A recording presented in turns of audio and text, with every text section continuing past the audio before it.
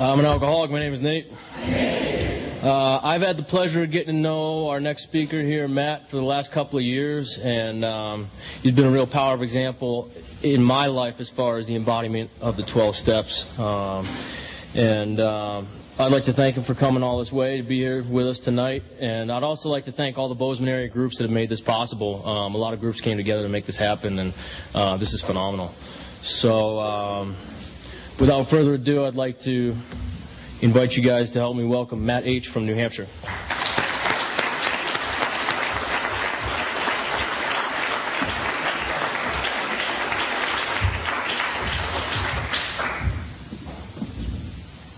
Hi guys, my name is Matt. I'm an alcoholic. Thank you, Nate. That was nice to hear that.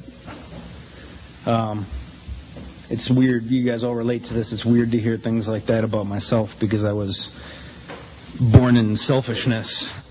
And when I hear something nice like that said about me, I still don't feel like it's about me. It's kind of strange. It's bouncing through some shadow man. Like, no, that's not me, is it? I grew up in and around Boston, Massachusetts. I lived lots of places. Is that right? Massachusetts. I met this guy. He gave me my intro. I got sober in Southern California, which sounds a lot nicer than it is. I say that and people go, ooh, I was homeless. I was selling my blood plasma for $15 a pop. You can do that. I don't recommend it, but you can do it. I had nowhere to live. I was in terrible physical shape.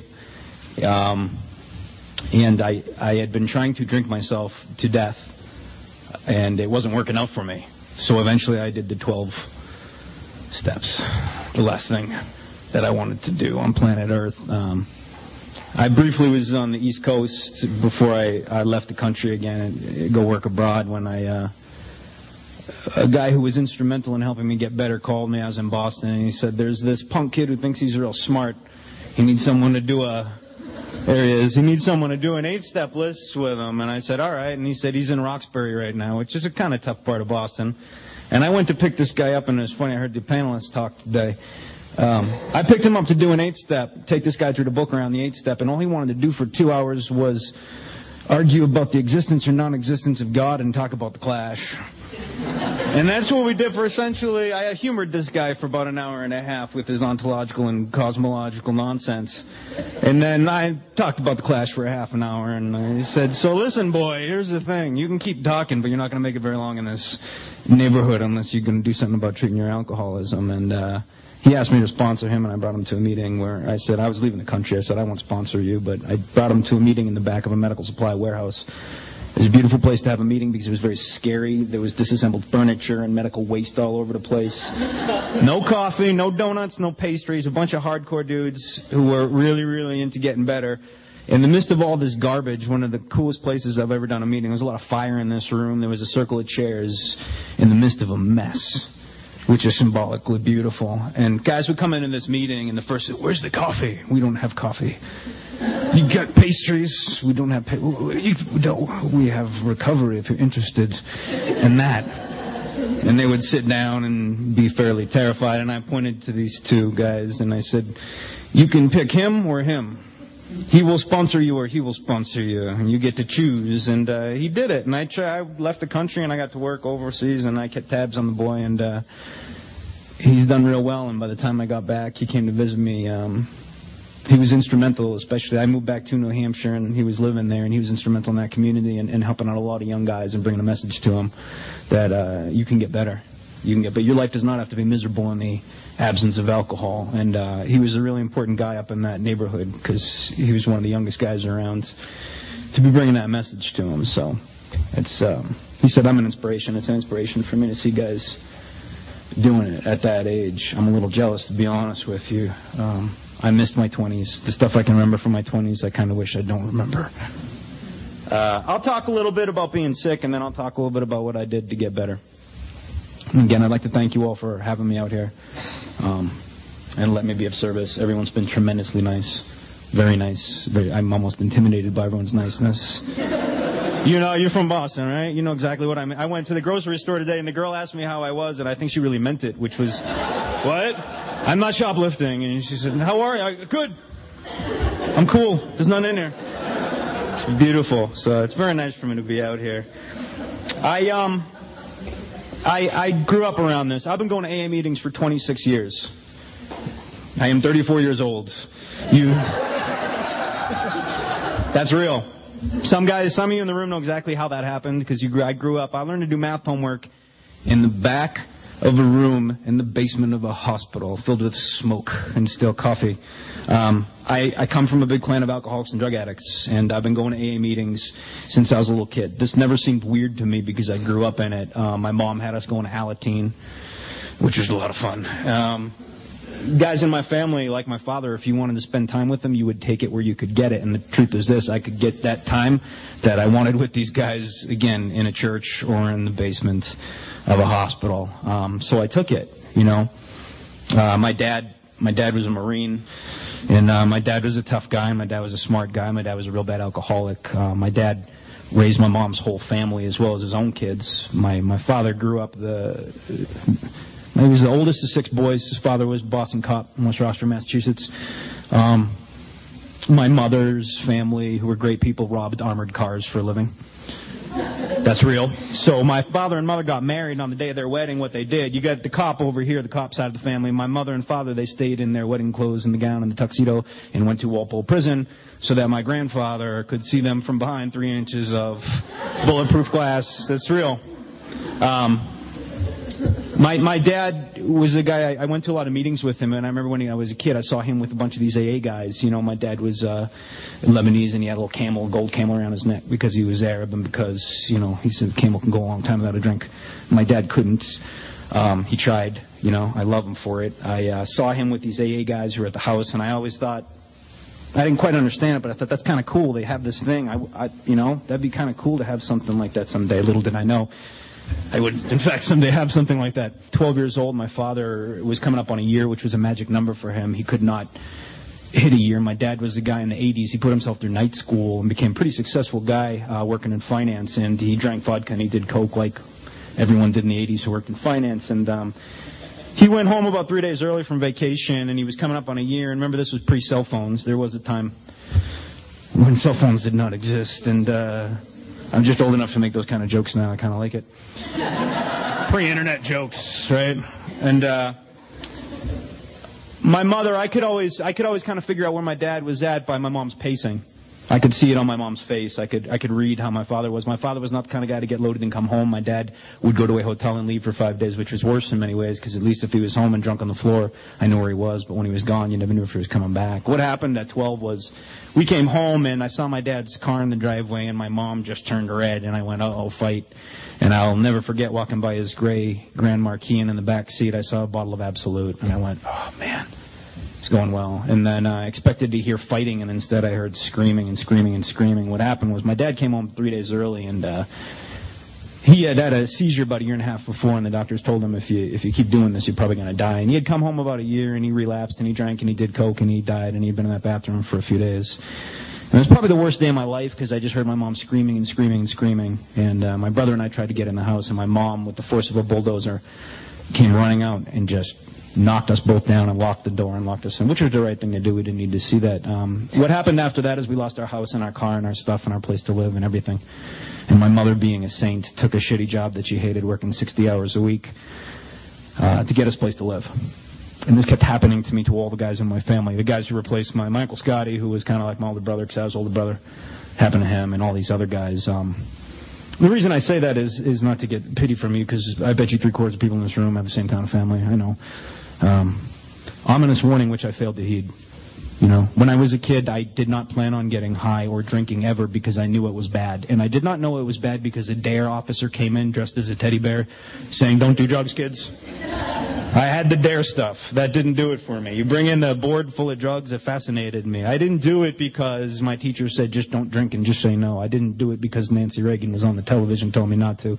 I didn't do it because I knew that you get bad results from drinking and using. The bad results I got were this: you had someone at your high school graduation, I didn't. The bad results I got were this: you had a bike and I didn't. The bad results I got were this: you had someone there to talk to you about dating girls and I didn't. Again, my mom is great, but my mom tried to do everything, and again, this woman's a saint to me. You don't want the sex talk from your mom. I assure you, my brother and I, she sat us down one day and she said, listen, you're going to listen to me. And we thought we did something. And she pulled out this book with a big picture, and I won't tell you what was on it. And she went, this, and my brother and I went, ah. We ran for our lives. She tried to fill in, but there's some things you need a guy around for. My mom's got 3 siblings. There's 4 of them there. You've got 3 widows and 1 widower, all from alcoholism and drug addiction. It's almost everyone in my family, and I swear I would never drink or use, but it turns out that I'm an alcoholic. And by the time I found alcohol, I was already pretty sick. In fact, I didn't know how much pain I was in until I took a drink, and then I realized, wow, that's medicinal. The first time I got loaded was in a basement in Dorchester, Massachusetts, and we all got booze, and we all got loaded, and we all fell down. I was the only guy to come out of a blackout and walk around and find those wounded soldiers, and I had choke on cigarette butts and tobacco spit and keep going for it.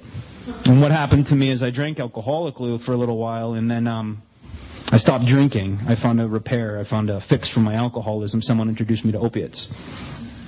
Great, don't want to drink when I'm on opiates. So I became a heroin addict, and I went to treatment quite a bit for heroin addiction, and that, to be honest with you, was in fact my first love. It was later on replaced by alcohol. But I went to treatment a lot as a heroin addict, and I played this game with myself where I thought I could drink. Finally, what happened to me in the 90s was I became the test monkey for the FDA for this clinical trial for a new drug that was going to save all of the opiate addicts in the world. And they said, we're going to give you this drug. I'm one of the first guys on earth to take this drug. I won't even mention what it is. They said, we'll give you this drug every day. It's going to take away your craving for heroin. And so long as you don't get high on opiates, you get to stay in this program. Great. So for 10 months, I took this drug every day.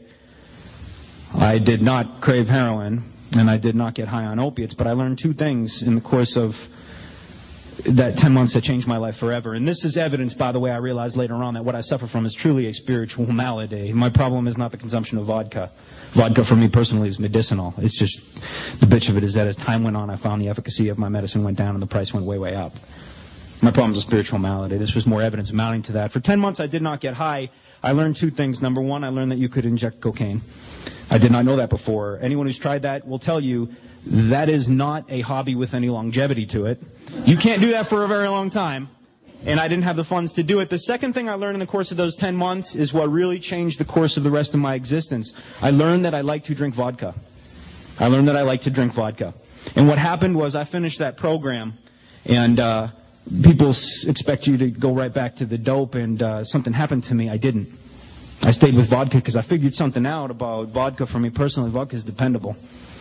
Dope left me waiting in parking lots for hours, but I never had to page a package store, right, or liquor store. I don't think people use package store out here. I never got to the door of Blanchard's liquor store and had it locked, and a guy saying, page me, 5 minutes, 5 minutes. The package store, the liquor store was waiting for me with open, loving arms all the time.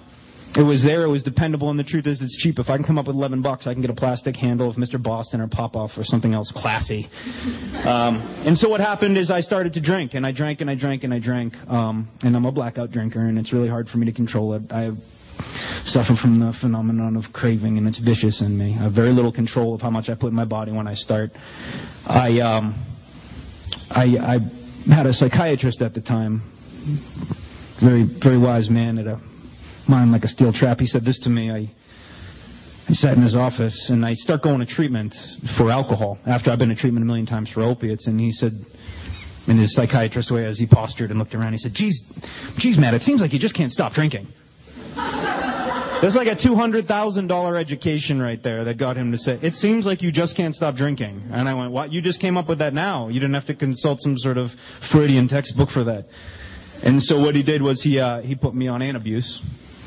You guys ever take Antabuse in here? Antabuse, of course, is a little pill that you take, and when you drink on Antabuse, you get sick.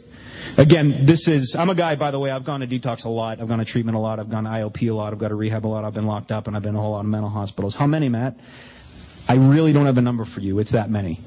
Honest to God, I don't have a number. It's that many. And for years and years and years, what people told me was, your problem is that you're shooting dope. I stopped shooting dope. And then people told me this, your problem is that you consume vodka and take Klonopin all the time. Fair enough. So what would happen to me is I would go to detox for 7 days, and then they would ship me off to Happy Acre Farms or wherever I would go. For 28 days, I would do trigger lists, drop pictures of my disease. And they would spit me out.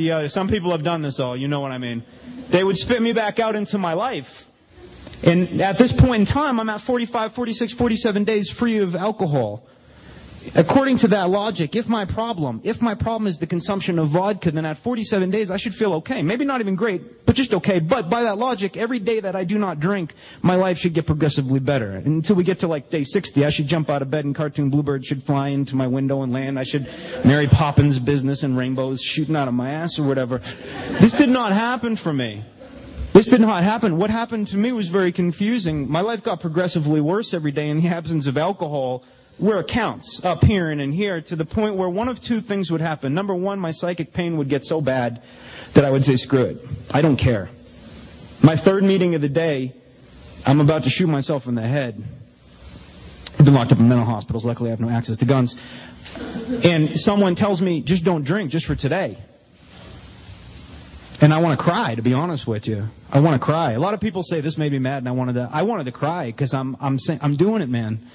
But it's getting worse for me. And what I would do is I would walk down Center Street to go home, and I would say, if this is it, if this is happy, joyous, and free, if this is what you were promising me, I am opting out right now.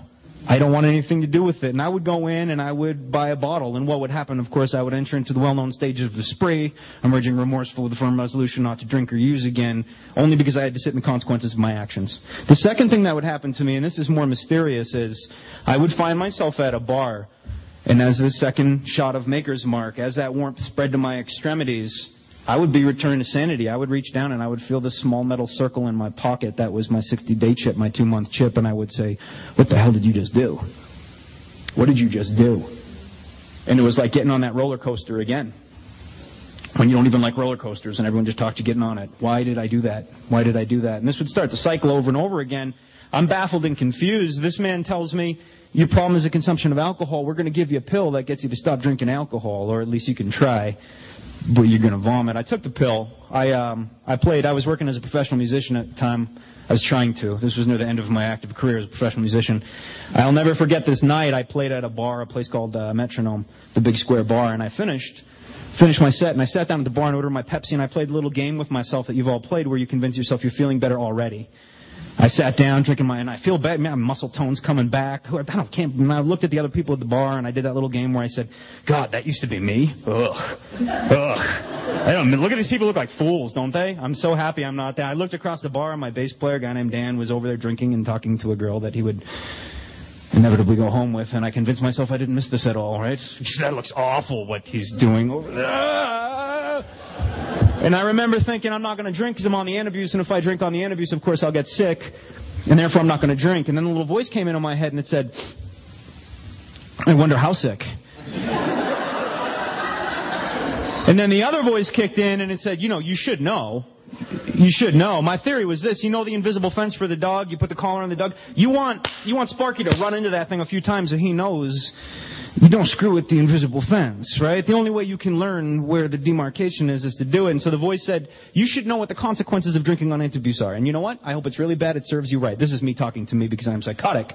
And so I remember this girl behind the bar. I can still see it in my mind's eye. This big square bar. I even remember the side. I said, and by the way, this is a girl that I talked to for 45 minutes telling her about how I'm not drinking and I now feel so much better. That's why I'm on the Pepsi. And I said, hey, you know what? And I thought of the most benign drink I could think of, a whiskey sour. It's like a soda pop. It's all soda mix. Who drinks that, right? And I said, give me a whiskey sour. And she kind of looked at me a little strange because I occupied 3/4 of an hour of her life talking about, I feel much better now.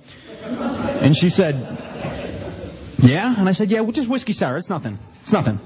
It's a digestif. And she said, all right. And she went, I said, no, I'm on Antabuse. Don't reach up there. I'm not paying for anything you have to reach for. Come down to the well.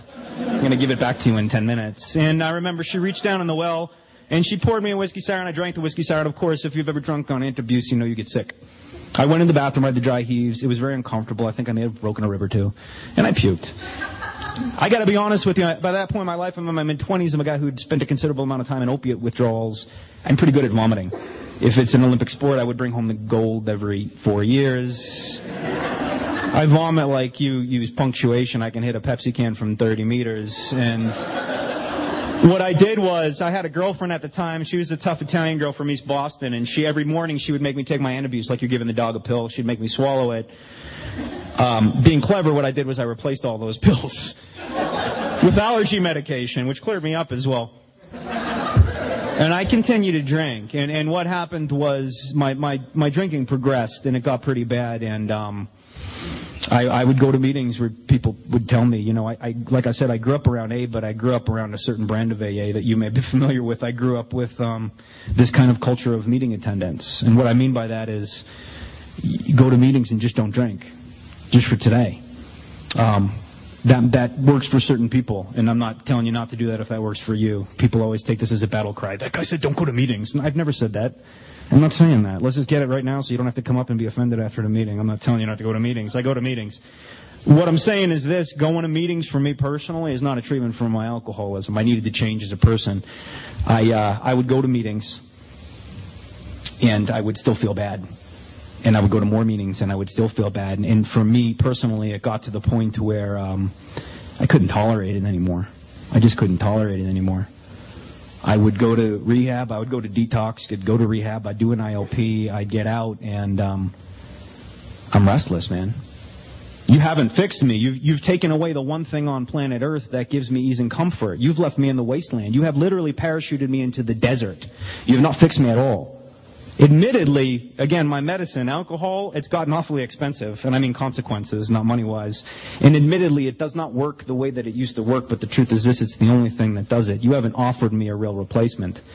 So I get spit back out onto the street. I need something. I am restless. Restlessness to me, we talk about RID. Restlessness to me is not this. It's not this. Restlessness to me is I have no ease and comfort. The first thing I personally go for, I go for a woman. It's a relationship for me is number one. So I will paint a target on some poor girl. Hopefully she had an absentee father and low self-esteem because she's easy to manipulate. I'm being honest, right? I'm being honest. I throw a lot of words at her. I make a lot of promises that I can't possibly deliver on, and I have a new girl in my life. And do I get ease and comfort from it? For 7 to 14 days till the novelty wears off, to be honest with you. 7, if you have a nice apartment, hopefully 6 channels of HBO. I'm moving in quickly, by the way. I do. For about a week and a half, I used to get a new girlfriend, and I would get, okay, I'm feeling good, this is great. But see, the thing that I figured out, that's got a short shelf life. Novelty gets old after a while, and then it's not novel anymore. And what would happen is, you know, I'm bored with you now. Except the problem is, see, when I would finish a bottle, I get to throw a bottle away, right? And recycle, hopefully, right? The problem is now you're not doing it for me anymore. You're not fixing me, but now I'm stuck with you. And you want to talk about your mother and the girl in the next cubicle and your boring life, and I can't stand you. My God, what did I do? So I'm crazy. So I need something. So the second thing I usually go to is meeting attendance. And I would start going to meetings. And when I say I would go to meetings, I went to meetings that I used to go to, which there was very little talk of getting better. You would come in and you would talk about how you sat in the parking lot and fantasized about a drink and clutched your steering wheel until your fingers were bleeding and cried, and thank God I made it into the room. Which is fine if someone else says, hey man, there's a way that you don't have to feel like that anymore. But instead, the second guy would say, yeah, me too. And then the third guy would raise his hand and talk about how he almost rammed into the little old lady in front of him today because she stopped at a yellow light. And he screamed in the car and punched the dashboard 7 times when he noticed there was a plaque with the Serenity Prayer. And he said the Serenity Prayer, and he did not rear-end a little old lady on purpose. That is progress. That's crazy. That's really crazy. I would go to meetings like that, and I'll tell you, I'll be honest with you, for a week or so, I would get some relief from going. I get to spew some nonsense I heard some other dude said a week ago. I get it wrong. I got a couple buddies I connect with, right? Guys like this. I grew up with guys like him. You're from Idaho or somewhere. Anything for me that's east of Boston it's all the same. But I talked to you for 5 minutes. I know you. You probably got that feeling about me. That's why I could sit down very comfortably with this dude. This whole table over here. Very comfortable with all these people. It's my people, right? Talk to this guy. I might as well have known him my whole life. I hook up with some guys like him. We go to the meeting. Afterwards, we go out for coffee. It's fun because we make fun of people at the meeting. That's what we do. But after a week or so, I get a little bit, it's not doing it for me anymore because we go to a lot of meetings together and we're bros and all, but the problem is this, you say 3 things. That's all. You have 3 little quotes. No matter what the topic of the open meeting is, I know you will find some way to stitch it into the fabric of that meeting. I can now lip sync with you. I want to punch you. I can't take it. So what happens is the next thing I do is I go to the gym, I listen to loud, angry music, and I lift heavy weights. This is not an effective way to deal with resentment. I assure you, some of you guys have tried that. It doesn't work. I leave the gym, I feel good. That's it, man. I just need to get back in shape. Again, after a week, that wears off too. So my brother gets me a job, and I start making a little money. And someone says, you got a little money in your pocket, you'll feel better. You can go buy some new black shirts and a big TV. That's all I wear is black, so I own black shirts. I do that, but what do I find? It's not doing it for me, so I end up talking to a guy at a desperation meeting, and I say, I'm just going insane. And, I'm going to be honest with you. I sat here at this meeting for 60 minutes and wanted to smash my face off of the table. Meetings are really starting to kill me. And what's the advice I get? Sounds like you need to up the meetings. I'll be honest with you, I'm desperate, so I up the meetings. So now I'm doing 2 meetings a day. And I'm going to the gym, and my deadlift is going through the roof, which is great. You weren't doing it for me, so now I have another girl, because that's not going to add to your problems at all. It's still not working for me. So what would happen is, I showed up at the doctor's office, and I say, Doc, I'm an alcoholic. They tell me I'm an alcoholic, and I haven't had a drink in 60 days. And the problem is this: I can't sleep for 3 days at a time. And when I finally get to sleep, it's for 3 days at a time. I have an 8-second attention span. My life is characterized by periods where I feel nothing at all. I am like a robot, man. I'm an android. I can think of dead puppies, and it doesn't produce a tear. That's interspersed with periods of complete emotional irrationality, where I fly off the handle for apparently no reason and do very stupid things, like get in fights with cops. I really do that. I've never won a fight with a cop, by the way. Cops always win. I always lose. Always, every single time. The doctor hears these symptoms, and then for me personally, again, my faith for most of my life was in chemistry, not God, with good reason. Chemistry worked for me. God didn't. At least what I called God. Vodka never lets me down. So when the doctor says, I have products to treat all the things that you are talking about, I'd like to blame the doctor. I'd like to say the evil doctor has put me on all sorts of medications to treat my alcoholism. The truth is, I jumped at the opportunity to use chemistry to treat what ultimately turned out to be a spiritual malady. And I did that for years. And I know the PDR inside and out, and I know the DSM-4 inside and out.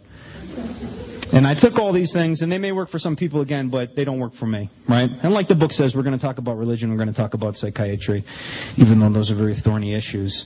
These are the ways that I tried to treat a spiritual malady. That's my personal experience. I would take these very powerful medications, and then I would totally disregard the little label that says, do not consume alcohol, because it has a little martini glass, and I'm going to drink 9 Heinekens, not a martini. I don't own glassware. I would drink, and what happened is I started to do really crazy things, and the state of Massachusetts put a stamp on my head that said crazy man. I started to get locked up in mental hospitals. So I was diagnosed as having bipolar 1, and later on I was diagnosed as having schizoaffective disorder, which is the real deal. That means you're a real crazy person. I didn't mind in the beginning, I'll be honest with you. I don't have those diseases, by the way. I started to treat my alcoholism, and next week it will be, on February 6th, it will be six years I have taken nothing stronger than an Advil. And here's the impressive thing about that. It's 2 weeks, it'll be 6 years that I have not suffered from the obsession to take a drink. I have not thought about it for 1 second, to take a drug, to walk into traffic, to harm another human being. And here's the really impressive part. Ready? I am relatively happy every single day. Pretty amazing. Like if a normal person happened to walk by and hear that, they wouldn't be impressed. They'd say that's rather scary.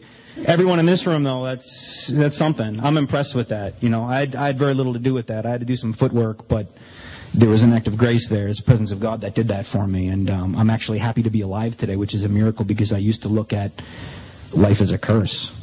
That's what it was for me. Every day was a curse. I read a line by Dostoevsky, and he says, consciousness is a disease. I read that, and I went, oh, I should have been born in Russia. That makes sense. Made sense to me, What happened was I started to get locked up in mental hospitals quite frequently. And this sounds really weird, but I actually took some comfort in it, you see, because I had all these people telling me that my problem was the consumption of vodka. And I would stop consuming vodka, and I'd hear people say, I come to 2 meetings a day. I only need 1, but I don't know which one it is. And everyone would laugh. I've heard that joke a million times. Not funny anymore. And then they would say this: I come to a meeting to remind me not to drink. And so long as I don't drink, my life gets better. And now I got a 93 Hollywood Glide. All the guys around where I live get motorcycles when they get sober. And I got a Boston Whaler, and I just put a down payment on a condo. Thank you. This baffled me, because I'm pretty sure my problem is not a lack of motorcycle ownership. I got nothing against motorcycles, I just don't want one. And a bass boat, I'm a vegetarian. I have no use for a bass boat. And I know you bought a condo. I got a real bad credit rating. I committed a lot of crimes around that thing, and I got no way anyone's giving me a house, right? But this baffled me because it sounded more like Amway than AA. You come to a meeting every day, and then you unfurl this list of possessions you've acquired since you've been coming to these meetings. That's a pyramid scheme, man. What's going on? This starts to really baffle me. So when someone put the stamp of legitimate crazy guy on my head, I said, well, at least it makes some sense, right? Because I don't drink and I get worse. Don't get me wrong, I get better in a couple of ways. Financially, I'll usually get better because I go to a job for a little while. Physically, I'll start to heal. And in fact, I may even be brushing my teeth. I have a clean shirt on. I'm not sleeping in Boston Commons, so there's no leaves or debris in my hair.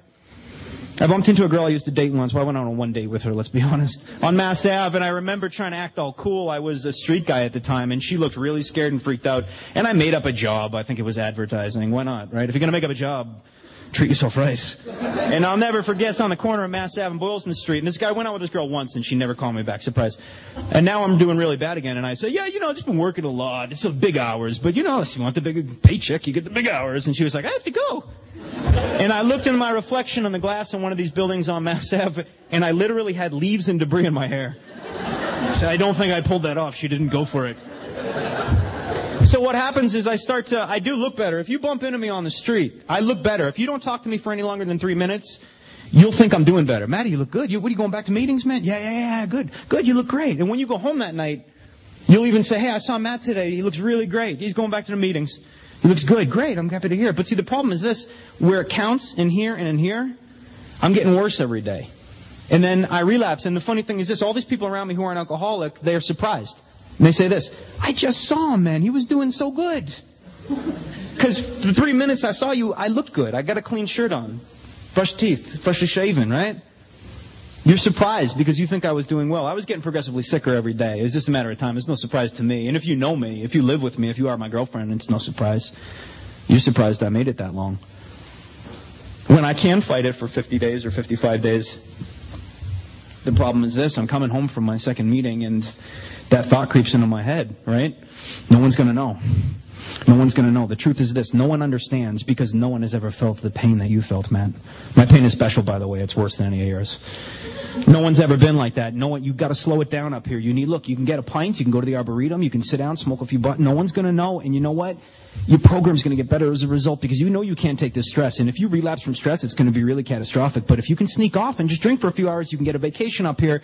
It's a pressure valve, man. It's a pressure valve. And I know that most of these people consider that a relapse, but you know what it really is.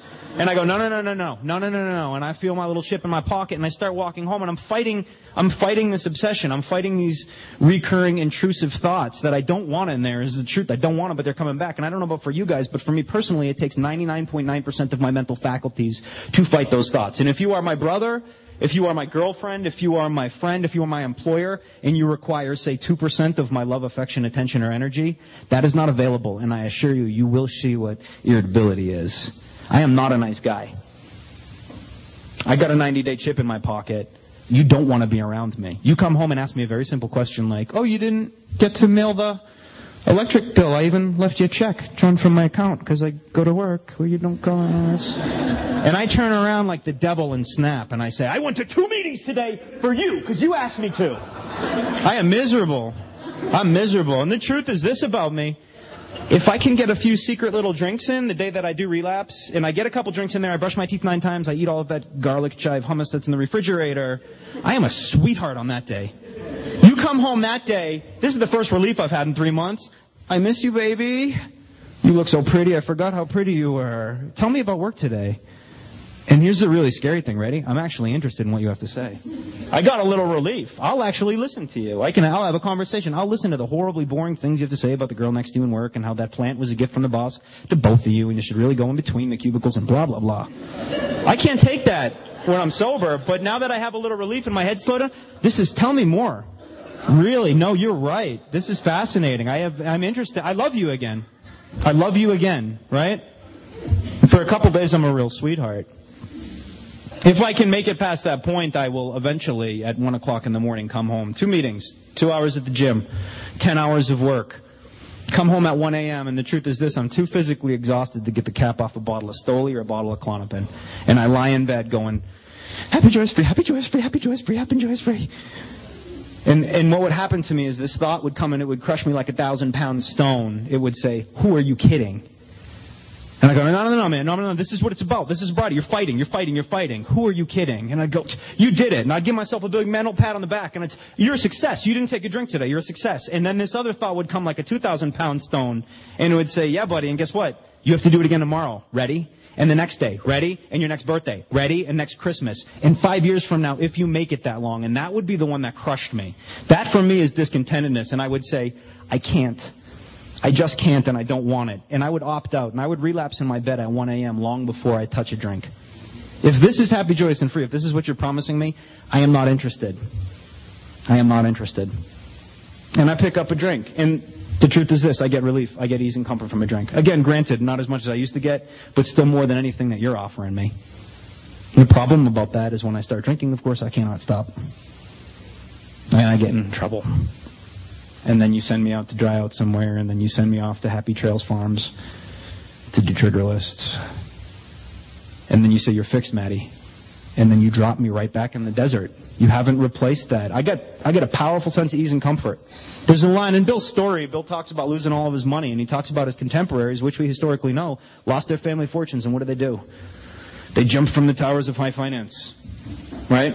Bill goes to the bar, and what happens? Okay, it's not that bad, And that's how I felt. I felt like this. You could drop me into a war zone. You could drop me into downtown Mogadishu with bullets whizzing by my head. If you give me smokes and vodka, I'm all right. I hit the ground. Okay, could be worse.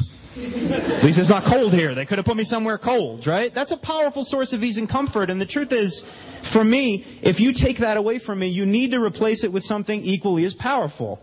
You have to give me something else. You can't just take it away from me. You haven't fixed me.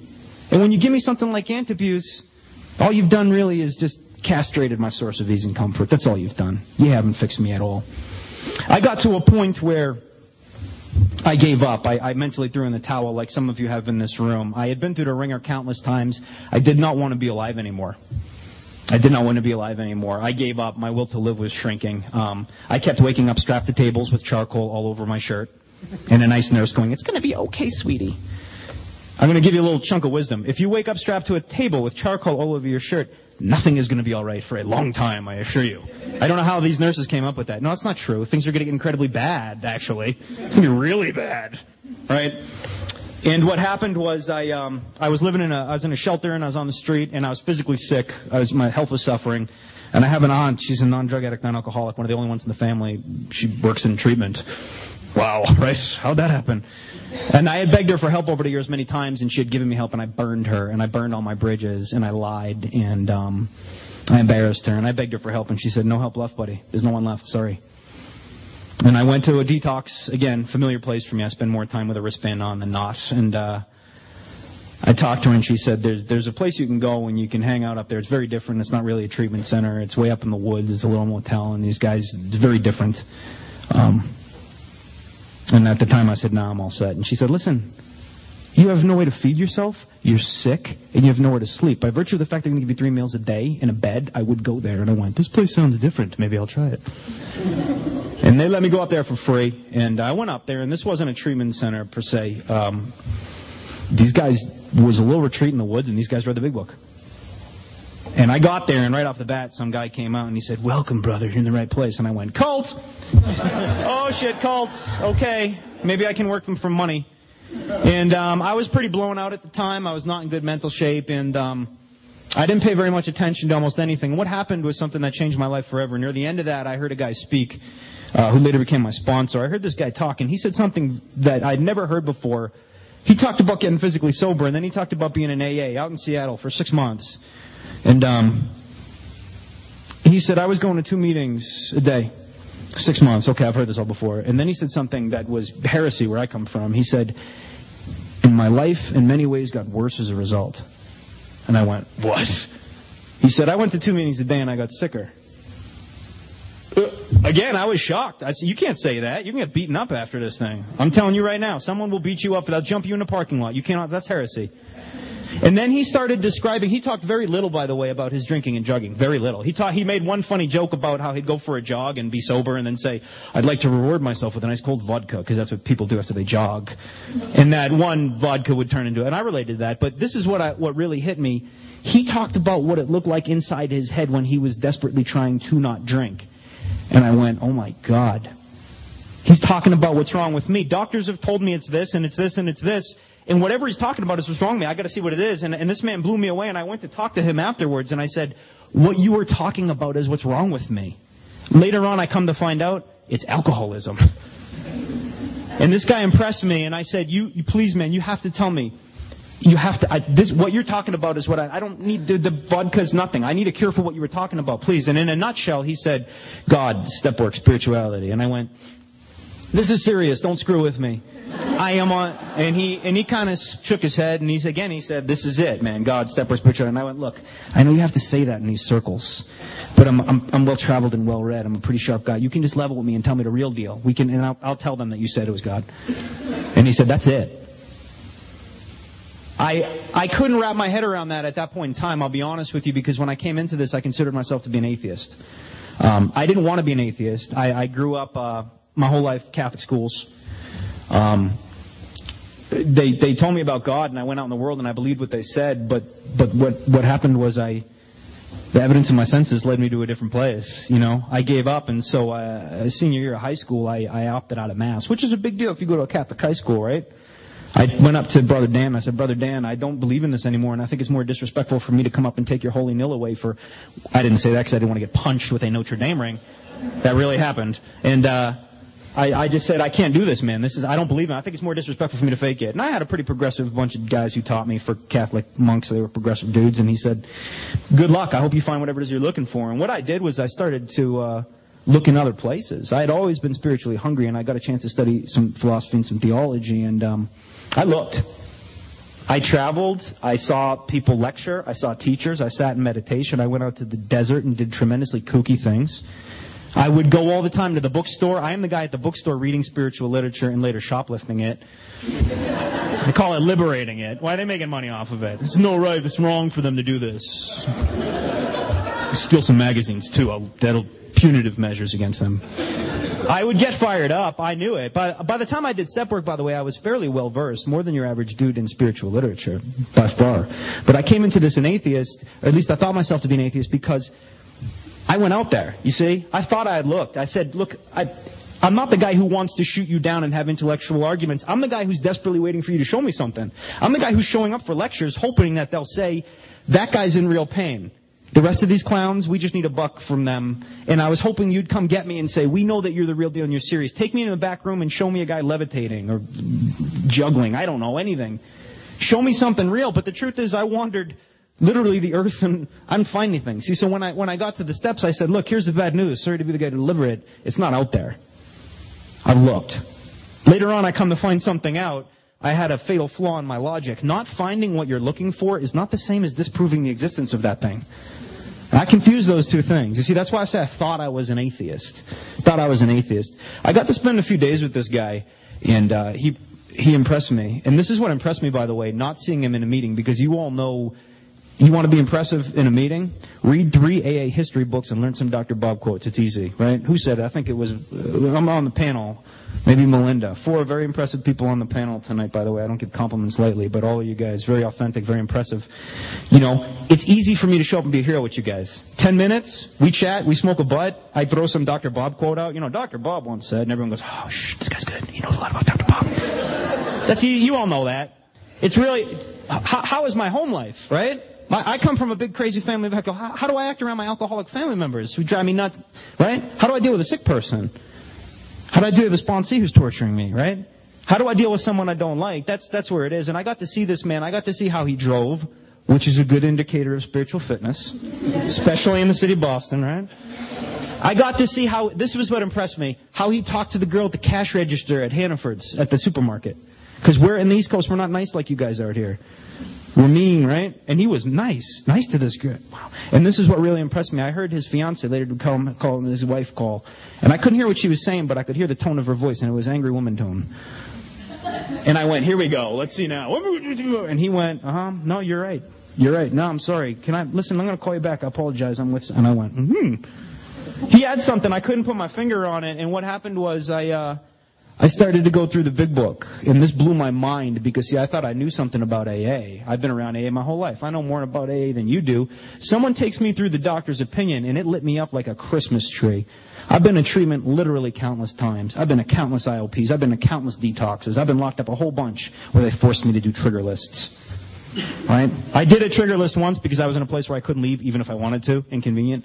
And I put some heart into it out of boredom. My trigger list looks like a Russian novel. It's 900 pages long. It consists of any situation a man or woman may find here himself on. My trigger is, I came to find this out, my trigger is consciousness. If I'm awake, I'm in danger of getting drunk. He takes me through, it's very true. You can do that little thought experiment on your own and see if that's true for you. It was for me. So I threw out this business of triggers. I don't have triggers. I've done it on a Tuesday, a Wednesday, a Saturday, and Valentine's Day. Early evening, late afternoon. 7 a.m., 12 p.m., you name it, I drink. That's it. Someone takes me to the doctor's opinion, and this is the first time in my life someone puts accurate names on what is wrong with me. Someone talks about allergy, my abnormal reaction to alcohol. I have a girlfriend, she grew up on a little village on the Slovak border. They make Slivovitsa, which is 1,000 proof plum brandy that will burn off your eyebrows if you simply smell it. And they make wine. This is strong. By the way, I don't drink and I'm a vegetarian for two different reasons, obviously. I go out to visit them. I'm an alien to them. I might as well be a Martian. They grow their own food. They live on a farm. They make sausages with their pride and joy. I don't eat it. They're baffled. And then they come out to bring me their homemade liquor. I don't drink it. They have no idea what to do with me. She drinks a half a glass of wine. And I say, you going to finish that? And she goes, same answer. She goes, oh, no, I'm starting to feel it. What? I'm sorry, what? It's 7 p.m. This is a normal reaction to alcohol. You ready? It's 7 p.m. She drinks a half a glass of wine. She starts to feel the booze because this is baffling. She likes the taste of wine with food. But when the alcohol kicks in, she says to herself, it's 7. If I have the whole glass, I'm going to get sleepy. The rest of the night won't be fun. I'll be falling asleep. She stops. I don't relate to that. Another normal reaction to alcohol is my friends who love to drink. Non-alkies. They're lush, but they're not an alky. You guys know the difference. Some of these guys even have DUIs, by the way. I have a lot of friends who have DUIs who are not alcoholics. They have one DUI because that DUI was enough. Consequences had manifested to a sufficient degree to get those guys to reel it in because they have that ability. On a Friday night, I guarantee you these guys will be snot hanging drunk. That's what they do. Right? Normal reaction to alcohol. They have a shot and a pint. What do they want after the shot and the pint? They want another round. What do they want after the second round? They want a third. What after the third? Smoke a butt. Talk to a cute girl. Have a cheeseburger. Have a fifth. Okay, I drink like that too. No, the difference is this. If their girlfriend calls, of course, and says, Mr. Fluffy Paws has been hit by a car, you have to come home right away. They have the ability to stop. They can say, look, I didn't really like the cat, but I love my girlfriend, and I'd love to hang, and I'd really like to drink until I'm on the ground, but I got to go home or she's going to kill me. They have that ability to stop on a dime. I've never had that. She called, the cat got hit by a car. Just get a shovel. I'll be, I can't. And like most of you guys, if I do go home, I will go to the bar and I will say, give me 2 doubles of Makers. And the guy, I can't give you doubles in this state. Give me 4 singles of Makers. I have friends coming. And then I pound them. And I go, joke's on you. I don't have any friends. And I go home. And if I'm still on my 2 legs, I will help clean the cat up. But as soon as I'm done, I'm going to the freezer. Because there's a bottle of Citron in the freezer. And I'm going to drink it at home. I can't stop. And someone explains that to me. And it literally explained half of my life. Literally half of my life. Every time I've said just one, it turns into time travel. I am rocketed into next Tuesday. And of course, everyone knows that the real price of time travel is not plutonium for the flux capacitor like they had in that movie. The real price of time travel in my case is this. I am held accountable for all sorts of stuff that I really don't remember doing, right? People tell me these things. I woke up on my younger brother on top of me once. My younger brother is much tougher than me, which is embarrassing but true. My younger brother on top of me. My younger brother's a tough guy. I'm not a tough guy. I grew up around tough guys. I know I'm not. And he woke on top of me and he's going, where is Karen's car? Where is Karen's car? That was his girlfriend that I lived with. And apparently what happened is I lost her car. And I went, what are you doing in my room? You are in the hallway and the stairs in the wrong building. Where is Karen's car? Are you sure I had it? Are you sure it was me? It was me. This explains half of my life. That was true. They found it in front of a bar. Surprise. Really. This explains half of my life, and then someone talks to me about obsession. Obsession. Something that is, in fact, more powerful than that I can't fight with my thinking. This explains all those times that I find myself, after the booze kicks in a parking lot, the sweat of my hands soaking into that coarse texture of a brown paper bag, and the warmth spreading out, going, what did you do? Well, here we go again, man. Here we go again. Think through the drink. How do you think through a state of mind that is characterized by the absence of all reasonable and rational thought? This was what drove me crazy. People would say, think through the drink. And I would reflect and I would say, dude, there are times I don't think at all. I just find myself drinking. What do I do about those times? Call your sponsor first. Again, I don't think you understand. I'm not thinking about anything. What do I do about those times? And what about the times when it comes into my head and it says, that's just a glass of red wine, man, and you're at a wedding, and the truth is that wine is far more on the juice end of the spectrum than the booze end. And it's packed with antioxidants, and I don't really know what those are, but they're supposed to be good for you, so you should really do this. And the truth is this, it's not an open bar here. It's not like I have access to open flowing booze, right? That's all ridiculous, and in fact, I have overwhelming evidence that says if you touch a glass of red wine, you're a goner. You're in detox or handcuffs. Guaranteed. I have overwhelming evidence. And yet what happens? I believe something that's ridiculous and I go, I can do it. You know what? They're just about to serve dinner here and it's a wedding and I know people here and I promised her I wouldn't get, and you know what? That's enough. The pressure of people being mad at me will keep me sober. Yeah, that's ridiculous. And I take a drink and what happens? Here we go again. And someone explained to me what it meant to be restless, irritable, discontented. What it meant to have a spiritual malady when you're trying desperately not to drink. And this guy drew this out in the front of my big book. And then he put 2 arrows in a circle. And he said, this is the cycle that we recover from. And then we went back to this title page. And the first thing this guy had me do, and this is the first thing I do when I sponsor somebody, we opened that title page and he made me underline a word. He made me underline the word recovered. Recovered. He said, you see that word? And I went, I was afraid of that word. Because you're in recovery, or you're recovering, right? And in fact, the meetings I went to, if I used the word recovered, people would like take off their shoes and throw them at me. You don't get away with that. And he pointed to that word, and I was kind of afraid of it. I went, is it possible? Yeah. And he said, see this book you got in your hands? I said, yeah. He says, he uses it 86 times. Yeah. He says, yeah, why don't you watch for the word recovered, and then why don't you watch for the word recovery and see what you see? I didn't see recovery there. I saw recovered over and over again. He explained to me what it meant to be well. He said, you can get better. And I went, cool. I don't know what better is, by the way. I had no idea. I was playing along. Better to me is pre-blackout from benzos and alcohol. He said, you can be okay. I don't know what okay is. You know something I figured out after I did this work? I had never been happy. Maybe when I was a little kid, but it had been so long I didn't remember it. I had mistaken happiness for something. Now, see, I had this thing. I had temporary distraction from misery and suffering. That's what I had, and I thought it was happiness. I got it through drugs, alcohol, relationships, right? Sometimes from procuring created goods, right? It distracted me temporarily from misery and suffering, and I thought that's what happiness was. Distract yourself from how miserable you are. And he said, no. This idea, Bill uses this term 2 times in the book that almost makes me cry every time I read it. 4th dimension of existence. For me personally, that is not flowery poetic language. I live in a 4th dimension of existence. When I say that, it's not because I'm hallucinating. I say that because I live in a way that I didn't think was possible. I have internal, stable happiness that is not contingent upon external circumstances. I had never experienced that before. That's a 4th dimension of existence. You could tell me about it till you're blue in the face. I'd go, oh. But if you haven't experienced, if you've never been in love, you don't know what it is, do you?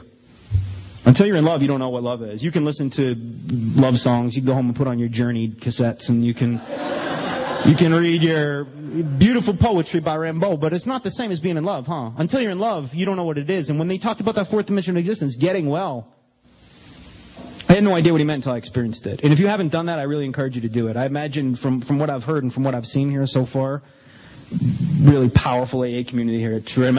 I get to travel a lot. I'm blessed, and it just impressed me. Just this panel tonight, all 4 of these guys were talking about what happened to me. It brings a little tear to my eye. Very impressive. And the people I've met here today have been just incredibly impressive. You're all doing what I do. We're brothers and sisters. We walk the same path. If you stumbled into this room and you don't do those things, I'm telling you, do it. Do it. You don't have to be miserable. You don't have to be crazy. You don't have to battle thoughts of drinking all the time, man. It can be good. And I experienced something. I experienced this happiness that's not based on whether I have a woman in my life or money in the bank. I don't. I never do. I'll die in debt. Thank you, 9th step. Truly, to this day, every month, financial restitution. Again, I don't own very much stuff. I bought a car. I didn't have a license for 8 years. I bought a car for the first time forever. It cost me $950. Yeah, it was a big purchase for me because at any given time, I have a big 3-digit bank account. Every now and then it will breach 4 digits and I'll go into the $1,000 range and then all of a sudden, payments. And it's back down. But I'm okay. I wake up in the morning, I'm okay. I go to bed at night and I'm okay. This man took me to the beginning of the big book and it lit me up like a Christmas tree. And I would like to tell you all that I did everything in there and I followed it through and I lived happily ever after. That's not true for me. What happened was I did basically a gym story, right? I did step work to a place where I felt better. And then very alcoholically, what I did is I traded any real long-term change for short-term comfort. Very alcoholic thing to do. I'm going to sell out the long-term so I get some immediate comfort right here, right? My grand sponsor was a guy by the name of Don P. He's from out these ways. He's from Colorado. And I heard him once say, my spiritual experiences have all been characterized by pain. And I went, what? And he said, spiritual experiences for me, they hurt. No, it's supposed to be unicorns and rainbows and everything, right? Not for me either. All my major spiritual experiences have been characterized by me walking through a period of change and pain and discomfort. That's it. Read your book, and by the way, he doesn't promise you that it won't be that. He talks about certain trials and low spots, further vicissitudes, right? I have my beautiful moments. I moved back from Europe to New Hampshire, which is a beautiful place. There's nothing there, but it's beautiful. And in the summer, I get to go out running through these trails, you know, and I finished a meditation retreat, 3 days of silence, and it is powerful. And I'm running through this 5K loop up by the mountains, very beautiful place. You guys all live here, you know what it's like to be out in nature. And I remember coming around the bend, and the sun came through the trees and hit me on the face after 3 days of silence and meditation. And I hit my knees, and I just bawled like a baby. And I prayed. I had nothing else to do. I didn't know what to do. I was overflowing with happiness. I looked like a crazy man. I'm a guy in shorts in the woods, alone, crying, right? I didn't win the lottery. I had nothing else to do. I hit my knees crying like a baby, and I just gave thanks and praise to God. Beautiful experience. I don't call that a spiritual experience. I call that's a really beautiful moment that I get as a result of trying my best to be spiritually fit. I don't confuse that with the spiritual experience, by the way. That's a beautiful moment. I don't take that for granted. Trust me, I don't get them often. When I get them, it's a jewel, right? My spiritual experiences have all been characterized by me having to walk through some pain in my personal life. I don't even realize I'm doing it. While I'm in the middle of it, I'm usually saying, what am I doing wrong? I come out the other end and I realize that I have changed. I have grown spiritually. I've been forged by the fires of pain, right? And that's what a human existence is about, walking stuff you don't want to walk. What happened was I felt a little bit better. I went down to a homeless shelter. I had nowhere else to go. I dabbled in the steps. And I did the steps to the extent that a really smart guy like me needs to do the steps, which is less than the rest of all of you idiots. Because that's my attitude. And I felt a little bit better. And then you know what happened? Surprise to surprise, I drank. I drank, you know. I didn't think about it. I just found myself drinking. And I went back out and there's a place in the book Bill tells us. He says, you want to check if you've done a real first step? Here's your check. Ready?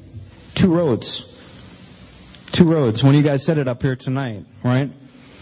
1, if you really know that you're the real deal, if you are a real alcoholic as opposed to a heavy drinker, if you're a real alcoholic, the first road is this: blot out the consciousness of your intolerable situation to the bitter end, right?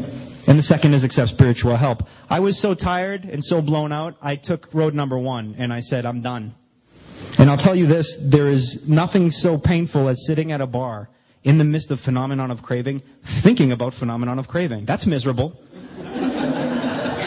That last drunk of mine took me to Seattle, where I was briefly employed, very briefly, and then I managed to get a job running a nightclub. When I couldn't play music anymore, I started working studios, and then later I bartended and I ran nightclubs, bad nightclubs. A good job for an alcoholic.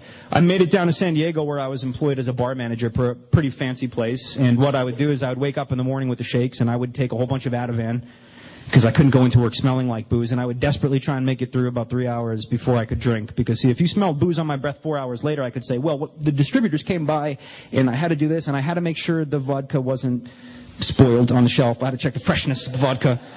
And I knew that gig was about to come to an end because everyone already caught on. I didn't last very long. This guy's a drunk. They knew it.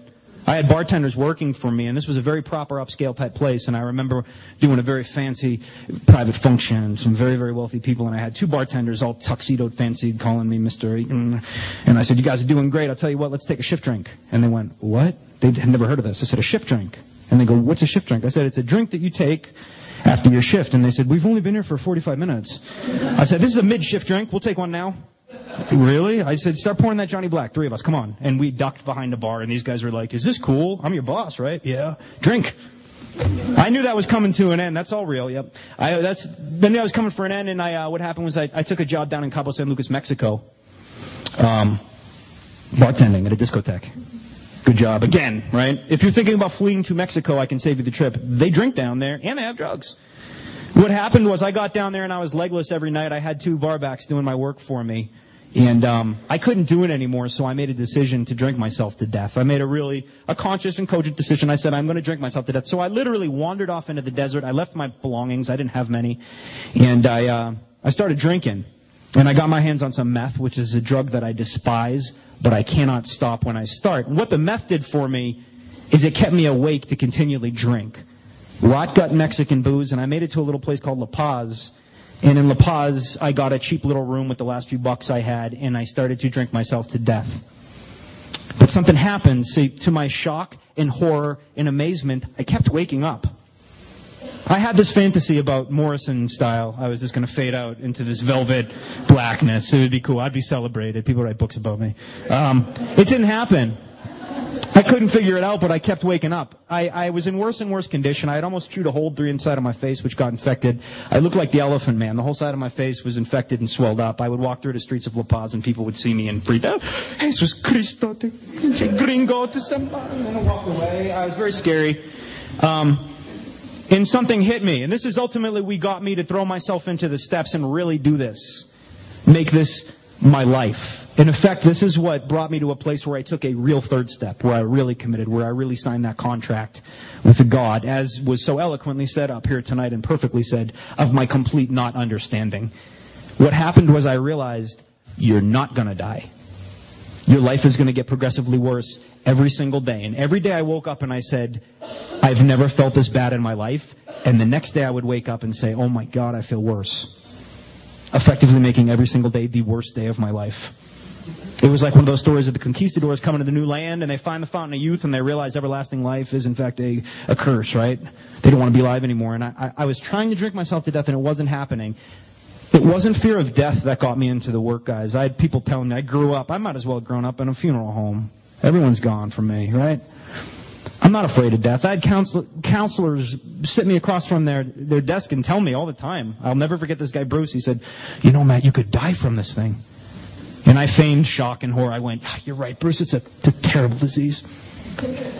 In my head, I'll be honest with you, in my head, I rode the commuter rail to Mass General Hospital that day. I sit next to the open door of the commuter train just to give myself the option. That's true. That's what I think about all day, is killing myself. I don't say that out loud to Bruce the counselor because I learned the hard way. What happens when you say that out loud? You get locked up. I figured that out. So what I do is I go, it's a terrible disease, it is, Bruce. We're going to work on this thing, me and you. And then I looked at this guy's desk and I saw a picture of him and his kids at the lake holding the big trout. And I saw a picture of him over here with the snowmobiles, and then him with the wife and the golden retriever, and I realized, see, we're a different breed of cat, he and I. This is a man who's attached to his human existence, right? Death scares this guy. I don't want to die. My life is good every day. I'm a guy who's so miserable, it's all I can think about. You can't threaten me with death, man. It's cessation of consciousness. I'm into it. I like oblivion. I'm a oblivion ranger. I'm a blackout drinker. That's what I do. What got me into the steps was this idea, you're not going to float out in some peaceful fog.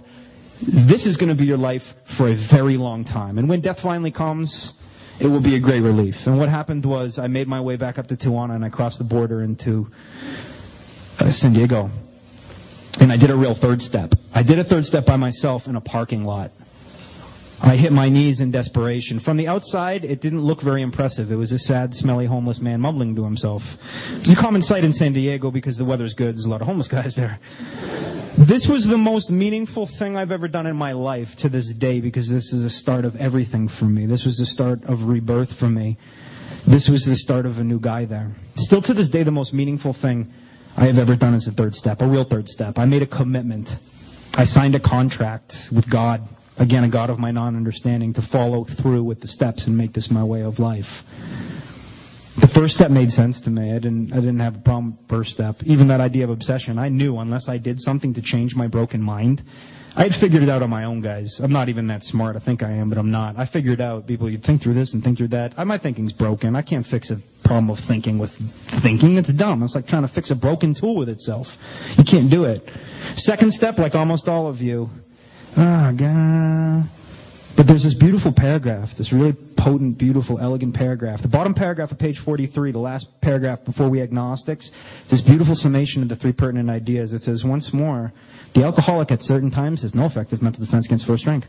The most dangerous part about that for me, at certain times, because I don't know when they're coming. When I did relapse, 3 days prior to that, the girl I was dating, I was running the club, and I'm trying to fix a soundboard, and the band's getting angry, and people are getting angry. And I remember she chooses this time to pick a fight with me.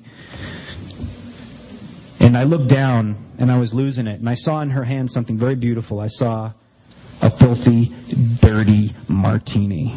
I like martinis because I get to pound vodka and think I look like James Bond. I don't. I look like a drunk because I'm spraying food on you. But I think I look slick. I saw it in her hand, and I remember this little voice in my head said this. It said, grab, see, because these people, I moved up to Portland, Maine at the time. No one knew me up there. I wasn't Matt the alkie, the junkie, the criminal. I was this guy who didn't drink, and I was also a vegetarian. They thought those things were intertwined. Again, they're not. And I jogged. I was just a healthy, zen out guy. I'm not. It's all a front. This voice in my head said, grab it out of her hand and pound it and show these people who you really are. Show her who you really are. Teach her a lesson. And the other voice in my head said, 9 months ago you were in a homeless shelter. A bad one. You want to go back, pal? And I went, can't talk to you right now, baby. Not a good time. And she walked away, and I got the mains on, and I smoked a cigarette in one drag. I could feel my pulse in my face. You guys know what I mean when you're like... I did this thing. I said, I need a cigarette so bad. I went to light another cigarette only to realize I was already smoking a cigarette. And I walked behind the bar, and I still felt my pulse in my face, but I got real proud of myself. I said, wait, you did it. You thought through the drink. You did. Apparently, you've grown a lot. Apparently, the whole thing was a phase, Maddie. Granted, it was a phase that encompassed most of my teenage years and the entirety of my adult life, but a phase nonetheless. And we've emerged. Come out the other side, right? I was real proud of myself. That was one of the most dangerous things that ever happened to me. One of the worst things that ever happened to me because it was 3 days later. I woke up in the morning. What was I thinking of? Milk. I'm a cereal guy. I like my cereal in the morning. And I said, did you remember to buy milk? And I went into my bar around 11 that morning to meet distributors and meet Pepsi. And what was I thinking about? I'm looking at a full double well bar. I was thinking about lunch, pizza or order some Thai food. 5 o'clock that night, right? I'm sick. I'm ridful. I'm angry. What am I thinking about? Ice, because my ice machine was slow. I might have to go to the hospital across the street, go to the hotel across the street and borrow some buckets of ice, right? I drank that night. You know when I thought about drinking? Came to me. My head said, that's odd. It seems like we're pounding a handle of Jim Beam. And then this voice went, yes, it appears we are. And I said, looks like I'm drinking again. Yes, it looks like you are. I lost it that night. I was overcome with spiritual malady. I was overcome with anger. I was overcome with rage and jealousy and hostility. And I didn't think. One little thing set me off. There was nothing. It was a straw that broke camel's back, right? The girl that I was dating at the time, and I thought she was cheating on me. She might have been. It's irrelevant. I was sick. She left the bar. And I'll show her all right. I did, right? I just snapped and I drank. That first sentence tells me that it's possible at times I can make some feeble effort to ward off that thought of drinking, but when it really counts, I don't have it. I don't have it. The second sentence is what really lit me up. It says, except in a few rare cases, which we're probably all not, I know I am not, no human power can provide such a defense. Now, keep in mind, I thought I was an atheist, but what I had to do here is reflect on my own personal experience. I literally traveled the globe trying to employ every known manifestation of human power to give me such a defense. So first I used willpower. That's a joke. Then I used brain power, all my Wile E. Coyote schemes, right? I'm going to move to California because they don't drink out there. They do. I'm going to change my girlfriend. I'm going to change my profession, right? I'm going to go to the gym more. I'm not going to hang out with guys who drink anymore. This didn't work. So then I tried to tap into the human power of the love of a good woman, right? Didn't work. What does that mean? She's the wrong one. I need you, right? You didn't do it either. Let's go down the line. What I tried to do after that is I tried to tap into the power of the love of my family, and that didn't work. And I did this later. Some of you guys have probably done this. I did try and tap into the power of the group of drunks, and I know it worked for some people, so please don't take offense if it did work for you. It didn't work for me. I tried to make you guys my God. I love you all, whether I know you or not. I can honestly say that. I really do love you. But you're not God for me. You never will be. Right? Didn't work for me. I tried psychopharmacology, because I'm a big believer in science, right? And I tried psychotherapy. And those things for me, they didn't work. So, if human power isn't strong enough to fix me, again, my own, another person's, or a whole bunch of people's, then if there is a power that's going to fix me, and at that point, making my approach to the second step, I didn't have to believe that such a power existed. I only had to be able to make this statement, which is a statement of not faith but logic. If human power can't fix you, then if there is a power that's going to do it, by necessity, that power must be greater than human. That third sentence in the bottom of page 43, when we start getting into We Agnostics, my favorite chapter in the book, which, all of you guys know the book here, does not try and convince you that God exists. That's a silly endeavor. I work with people. I never try to convince them that God exists. It's ridiculous. In some ways, it's more accurate to say that God does not exist, because the truth is this: there's nothing that I can comprehend of that represents what's in my life every day. God exists, it doesn't matter to me. I can't really prove to you that I love my mother, but I know I love her. I can't prove to you I love my mother like I can prove to you 2 + 2 is 4, you see? Or that chair is brown. Irrelevant, though. You're not going to talk me out of believing I love my mother, right? I get into that chapter, We Agnostics, and that tells me two things. Number one, it tells me you better hope there's a God, because you're pretty much screwed without him. Right? It talks to me about the need for God, and then the whole back half of that chapter says what? It says, look, I'm going to give you these demonstrations that show you have all the faculties necessary to walk a spiritual path, take spiritual action, thus having an experience. You get to interpret that experience any way you want. Most of us use the 3-letter word God to talk about it, because it's as good a word as any, right? That's it. I hit my knees, and I heard it said a few times up here tonight on the panel, God of my not understanding. I hit my knees and turned my life and my will over to a God that I was not sure that I believed in, but I was desperate. And I said, I will do this. And anything that is out there, please help me. Because I can't die and I can't live. And I wrote a letter to my sponsor conceding defeat. I said, you're right, I'm wrong. You're smart, I'm stupid. You're rather good looking, I'm unattractive. You smell like roses and lavender, and I have a rather foul odor, etc., etc., etc. I basically admitted complete defeat in my methods. And he replied to me, and he said, you know what to do. You know what to do. Now you have to do it. Recently, a guy in my family that I love very much, he's one of these willpower guys. I talked to a couple of the willpower guys tonight, right? He manages to make it a long period of time just not drinking. How you doing? Good. Good, man, good. Good. How you doing, man? You been all right? You busy? You look busy, man. You okay? I'm worried about you. Thanks for your concern. No, I'm doing pretty good. Yeah, I'm good. You look great. This guy called me. He travels a lot, and he was out of the country, and he called me, and he said he drank, and he couldn't stop. And he's a tough guy. This is one of those tough guys. No, I'm good. He called me, and he was crying and devastated. And he's a big, tough guy, which means that he's in a lot of pain. And he said this to me. He said, man, I listened to those speaker tapes you gave me. I gave him some tapes of some big book guys. And he said, I was still thinking about drinking. And then I brought the book with me. I even went out and read the book. And I still couldn't stop thinking about drinking. I said, dude, I don't think you understand. It's not like a magic book. It's not like Harry Potter. There's no spells in there. You can't go out and read it and be like, alcohol be gone. There's instructions in there, brother. And it's great that you listen to these other guys talk about doing what they did to get better, but that's not the same as you doing it. That's like studying a recipe all day, even memorizing in some cases, and then going home and wondering why you're hungry. You never baked bread, man. You never did this. What? Yeah, man, you have to do it. It's not magic. You're not going to be able to read it and get anything from it. You can't get it from osmosis. It's an instruction book. It tells you what you have to do. And this guy said, you know what to do, now go do it. And I'm 3,000 miles away from anyone that I knew doing this work, and I threw myself into it, and I made a commitment to make it my life. That's what my third step was. It was me signing a contract with the God of my non-understanding, saying, I will go to any lengths for a spiritual experience. I'm in a very privileged and blessed position. I get to do step work with a lot of people, with a tremendous amount of people. I've been blessed to do that. It might be a karmic thing. Maybe God is letting me make payments on the damage, right? I kind of see it like that sometimes, because I did a lot of damage. And I tell these guys, there's a very powerful line in there. Don't confuse yourself. Don't take this thing lightly. This is big, right? Any length. Any length means any length. It doesn't mean any length within your comfort zone. And these guys go, you mean like go to meetings? No, any length. You mean like I gotta go to a sober house or something? Any length. You mean like I can't smoke weed anymore? Any length. What do you mean by any length? I literally mean any length. There's a passage in the Buddhist Sutras I love. It says, best to not get on the path at all, but if you get on it, you better finish it. And they're talking about the spiritual path. And in my personal experience, it's a very dangerous thing to take a third step and then renege on that agreement, because where it leads you, and there's probably some other people in the room like me who started to dabble in step work and then stop, you're in a horrible limbo zone. You're in a world of pain.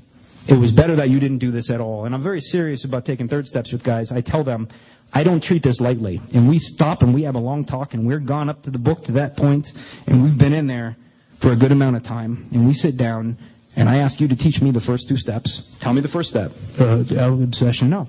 Tell me to me like I'm a guy who's never seen the big book. Huh? Tell me why you're here. Talk to me about the second step. You tell me what the second step. Okay, so what's the third step? If you can do those things and you understand the gravity of what we'll do it. And if not, I won't take a third step with you. Not because I'm a hard guy, not because I want to make this some esoteric hidden knowledge and keep it from you. I won't do that to you. I won't let you walk into this thing and take it lightly.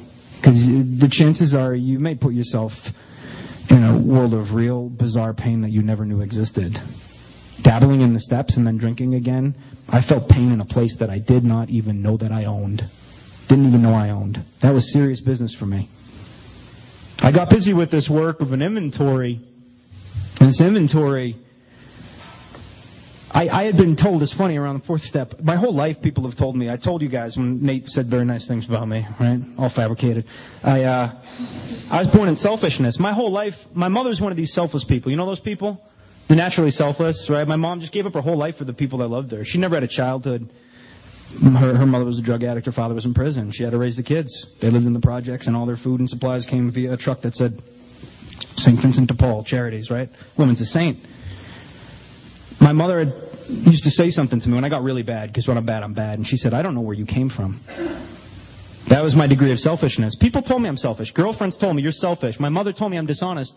Those things bounce off me because they're mushy. I have nothing concrete to connect them to. You see, here's the truth about me, guys. I realized this as a result of taking inventory. I lived in selfishness. Everything I do was designed to make me feel better. So when you said selfish, I went, It's meaningless to me. It's like talking to a fish about water. It's, what? It takes it for granted, you see?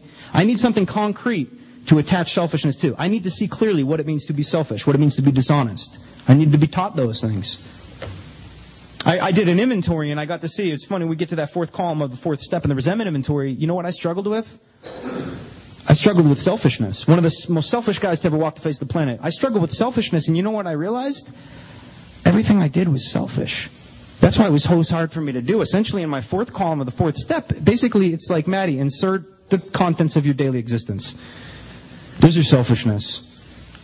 And I had an experience in the 4th step, in the 5th step. I didn't understand what my experience in the 4th and 5th step was till much later.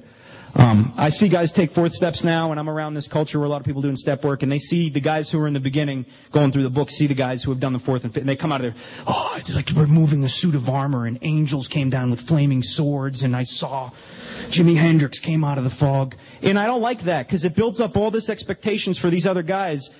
They start putting all these labels on what their experience. You don't get to dictate that. God dictates what your experience looks like. And for me personally, I don't even try to interpret it because I don't know what it means.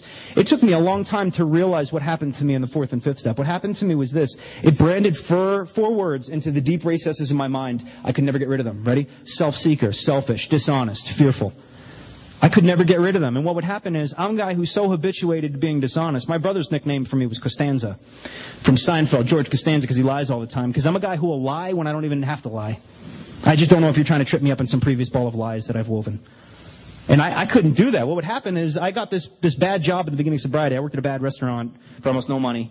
My boss was an 18-year-old girl who would yell at me all the time. All the time. This girl was, it was good for me at the time. I had to humble myself. Big studly musician guy, I don't need you, right? And this 18-year-old girl would come up to me and go, you obviously don't know how to vacuum because I looked under the table and you told me that you vacuum in the corner and then I moved the chip and there's all stuff under there. You think I wouldn't check under the table? I know you don't know how to vacuum. And then she'd start speaking Spanish and I'd go, ugh! And I'd go home and, I'd have to look at what I did in there and I'd say, yeah, I'm dishonest. I still have this pride around the fact I'm too good to do certain things and I should be grateful to have a job. But it gave me a lot of raw material to work with. I saw things in the inventory. We get up to 6 and 7. 6 and 7, for me personally, I can sum that up. Ready? Excuse my language. Don't do that shit anymore. And because I don't have the power by myself, I need to pray for the strength, right? Writing inventory, 4th step or 10th step, and then repeating the same thing is ridiculous. That's you writing yourself a ticket, a get-out-of-jail-free card. That's you writing yourself a ticket to do the same thing. And I've had sponsees, we do 10-step inventory in my line of sponsorship, we write the 10-step out. They'll call me with the same inventory on the same thing. And I said, dude, I'm not a priest. I'm not Father Matt. What? I'm not here to absolve you and make you feel better and alleviate you of guilt so you can go out and take wrong action. Huh? If you continue to do that, I won't accept your phone calls. Because I don't want to participate in that. My inventory shows me, it informs my prayer life. My inventory shows me what I need to change around. It's about change. And sometimes it's literally my actions. It's the way I interact with you. In my case now, it's a lot about my expectations. You're not behaving the way that I want you to behave. Who you are, your existence doesn't suit me. And I realize, well, that's not my business. I need to abandon that attitude. I made an 8-step list while I was still living in California. I had a very powerful experience in the 8th step. You don't hear people say that much, but I did. People usually talk about the 9th step. You got this book that has about 1,005 references to pen on paper, black and white. There's something powerful about that. Again, I know people who have worked with, I've sponsored guys who have told me, and we did an oral 4th step, my guy and I, my sponsor, and we talked about it. Not the same. For me personally, there was power. I couldn't escape the written word. I did an 8th step, and it shocked me. You see, I knew I had harmed a lot of people. I just didn't know how many until I saw notebook pages. And the way I did an 8th step was for my own, no one gave me this instruction. I give it to my guys now. After the name, I wrote what I did to them. And it made me want to throw up. Another spiritual experience, by the way. I had a profound spiritual experience in the 4th step, nausea. I wanted to puke on my notebook. Because the guy I had in my head, who I thought I was, he never existed. I got to look into an existential mirror on that 4th step, and I said, I don't like this guy. I don't want to be this guy. This guy is a wormy, fearful, selfish little man. I used to run into Marine Corps buddies with my dad. They'd bump into him every now and then, and they'd tell, your dad was the toughest guy in West Roxbury, and he was a stand-up guy, and he did this. And my dad was a Marine through and through. Talk about honor, and you do the right thing, and you take care of the people who count on you, and your word means something. And I had that in me. And they used to say that to me. They used to say, don't you worry, your dad's watching you right now. And in my head, I felt like I got punched in the gut, and I would say, I hope not.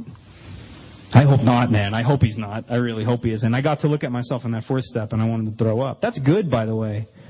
I didn't like who I was. That means I was motivated to change. I'm not a sociopath. I'm not a psychopath. When I do the wrong thing, I feel bad about it. I wrote the 8th step list, and it had power over me. I couldn't escape it. It haunted me. And I had to go back to the East Coast and leave California to make amends, and I was facing jail time. Not considerable jail time, but for me personally, really any jail time. I'd prefer no jail time, let's put it that way, to any jail time. And I was scared. I would be lying to you if I say I was filled with the fire of God who gave me courage. I was terrified. I was absolutely terrified. But this gave me an opportunity to really, really practice this thing we call faith, right? Not belief. Belief is irrelevant. You've all been guilty of believing crazy shit to be true. Me too. I don't put much stock in belief. I believe weird things all the time. Then I come to find out I'm wrong all the time, right?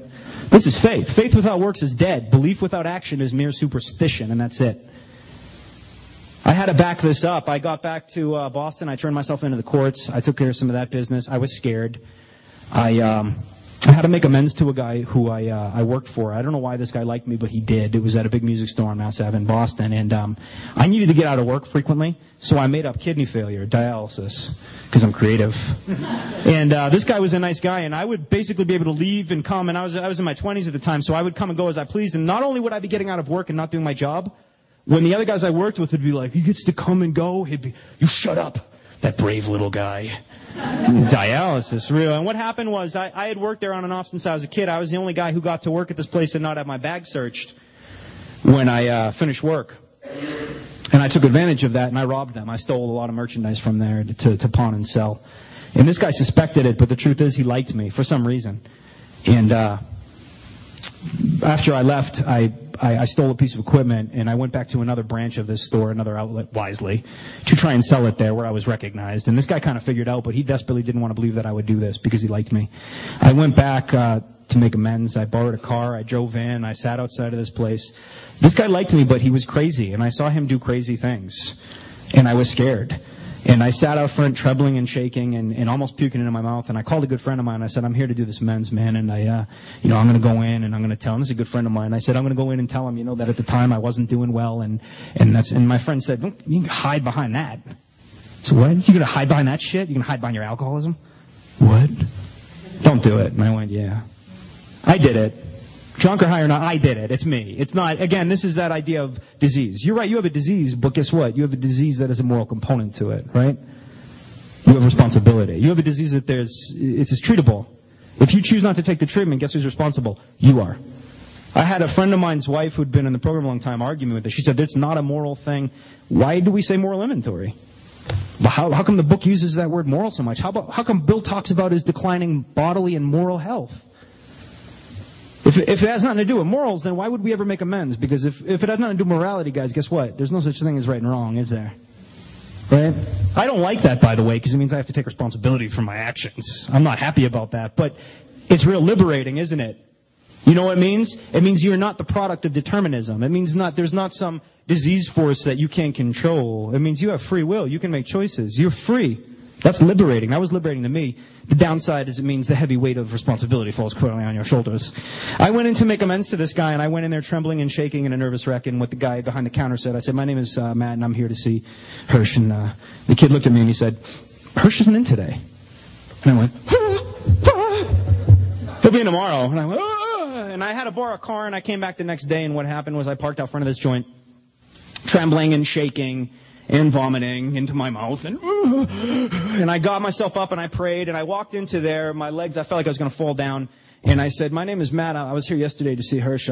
He said, this other guy looked and he said, he actually called in today, he's not coming in. Yeah, any length is any length. I was dying, but I realized, if I have to come back every day, I'm willing to do it. Any length for a spiritual experience. And so I came back on the third day, trembling and shaking, and on the third day he was there. And the guy said, what's your name? And I told him my name, and he said, Hirsch wants to know what this is about. And I said, I just need 5 minutes of his time. I'm asking for 5 minutes of his time. And he comes down, and the funny thing about this store is the office is up behind a giant head of Elvis. So there's this heavy moment. For me, it's heavy, and I'm trembling, and I'm waiting for this guy to come down. I'm like, and he emerges from a giant Elvis head down a spiral staircase. There's this real weird juxtaposition, right? And he walks down, and he looks at me, and I knew he right, and he goes, yeah? And I go, do you remember me? I used to work here. And he goes, a lot of guys used to work here. And I told him my name. I said, could we go to your office for a minute? And he said, no. I said, okay. He said, what do you want? I said, could I just have 5 minutes of your time? And he said, I am here. You've used a minute. And I went, I said, I need to let you know I'm an alcoholic. As a part of my program of recovery, I need to right the wrongs that I've done, and the truth is that I've wronged you. And he went, really? How?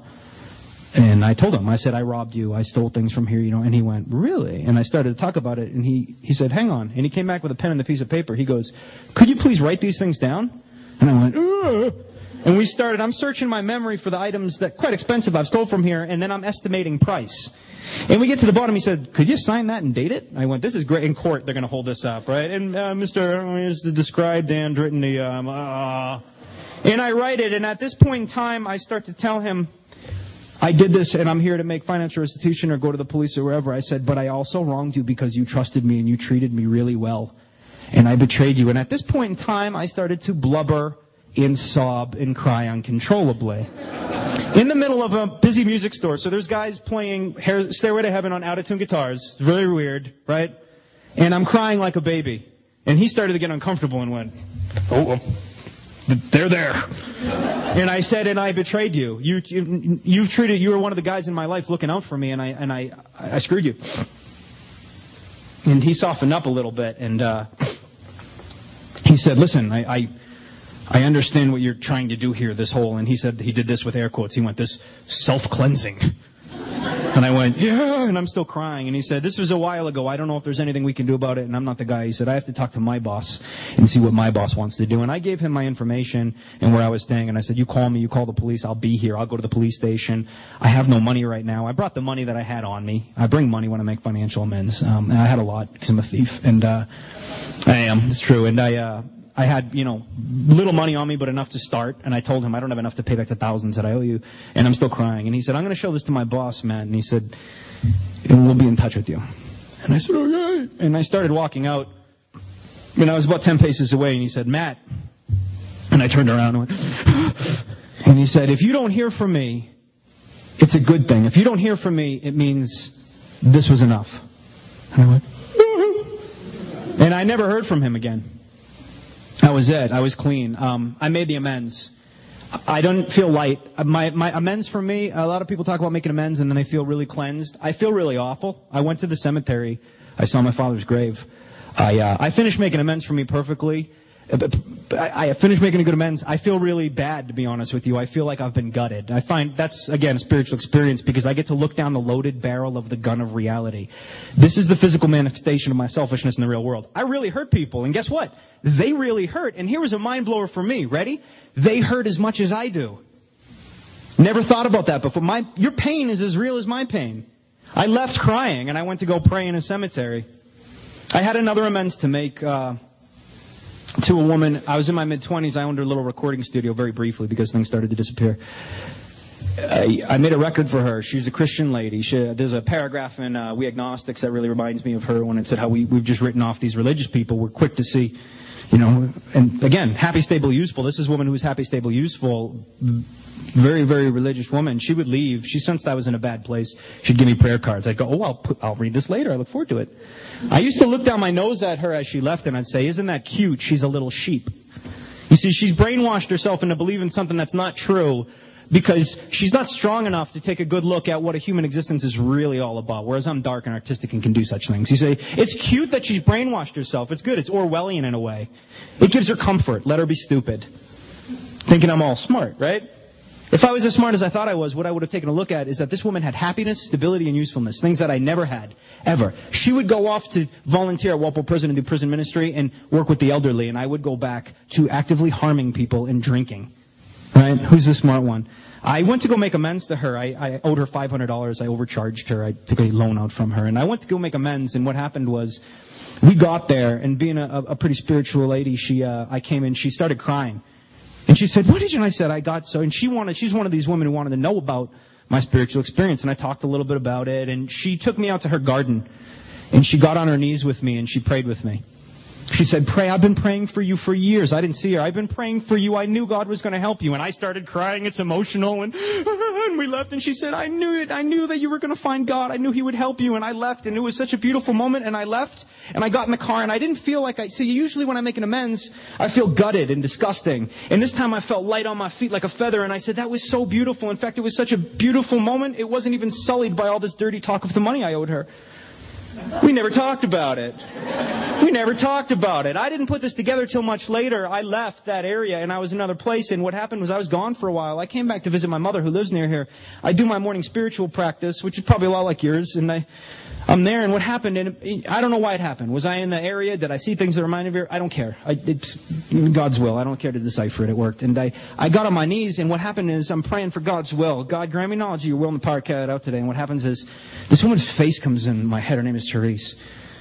And of course I did that thing where I was like, pray and go away, leave. And it happened to me a few days in a row, and at the time it kind of hit me like, maybe you need to go see her. You never really gave her that money. And I said, yeah, but it never came up. And I left, and it haunted me. And I couldn't get her face out of my head. She haunted me day and night. You never made that amends. You're a phony. You get to go talk in front of groups of people. You get to go sit guys down and tell them to go make amends, and you haven't made this amends. You're a fraud and you're a phony. And it was killing me. It was eating me up inside. And I have to go home. And so what happened is I came back to where my mom lives, which was very far from where I lived. And I went to Bank of America, and I took $500 out of the bank immediately. And I went right to this woman's house. And I knocked on her door, and she came to the door, and she said, Matt. And I said, please don't let me talk. And before I could open my mouth, I gave her this envelope, and she said, what is it? I said, this is money I owe you. And she said, what? She had forgotten about this. This is not a wealthy woman, by the way, but she had forgotten about this. She's that kind of person, right? Mind blower, a good person, naturally. Didn't have to work at it. And she said, come in, and we sat down. And when I said this woman had happiness, stability, and usefulness, I'm going to tell you why that's impressive. Are you guys ready? She lived in a circus of alcoholism. I knew it because I used to hang out with people that lived with her family. I ran with them.